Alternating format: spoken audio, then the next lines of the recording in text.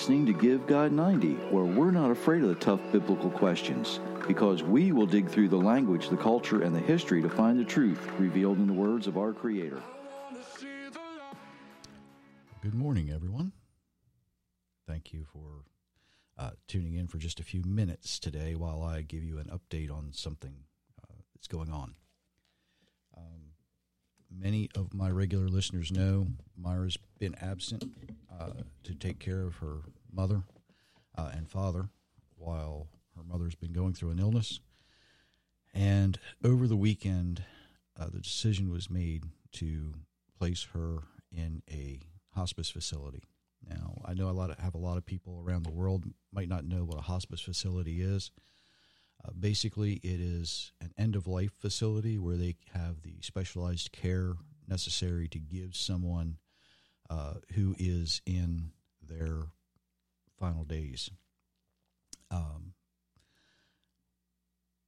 want to thank everyone for their prayers, for their notes of encouragement.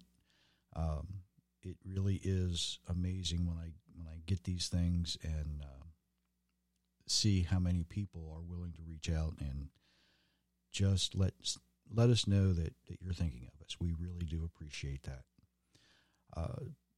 Unfortunately, it's time for me to take a break from the podcast for a little while, and just be a husband, a father, a grandfather, and a son-in-law. It's time. I know that it's difficult when families go through this, and every family has to. And for the in-laws, a lot of them like to be involved and are invited to be involved. And some of us know that it's easier to let the immediate family take care of things until it's time for the in-laws to be who they are. And that time has arrived, at least for me. So I will be taking a small break. Hopefully be back with you very, very soon. I know that regular listeners enjoy these, and we certainly enjoy the responsibility and the duty to bring you the truth that's found in Scripture. So, I will be doing my due diligence, and I'll be being who I need to be. Thank you for your support. Thank you for allowing me the time to spend with you, and thank you so much for your prayers of comfort. It means so much to the family. Hopefully, well, I shouldn't say it that way.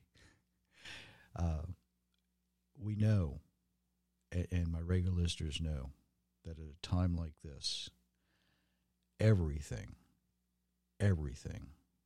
is in the hands of our Creator. And while, yes, this is a sad time, we also look forward with hope and anticipation and complete trust that our Creator will keep every promise that He has ever made to us. And it is that hope and that trust that gives us the comfort and encouragement we need. There are no words that we can express other than we remember. Because that is, in my not so humble opinion, one of the greatest honors that we can offer someone who is passing or has passed. To mention their name, to remember them, and to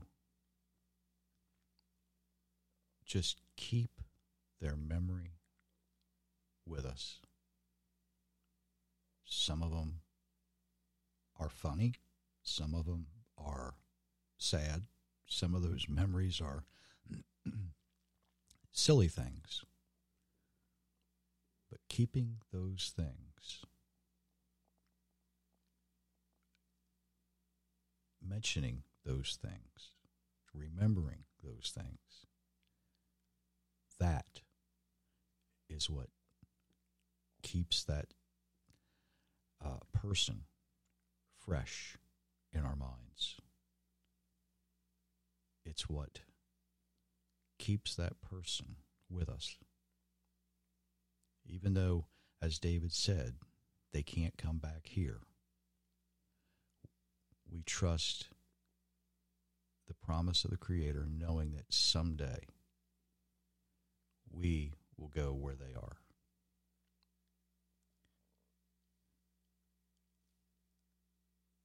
Until I return, I wish you many, many blessings, everyone.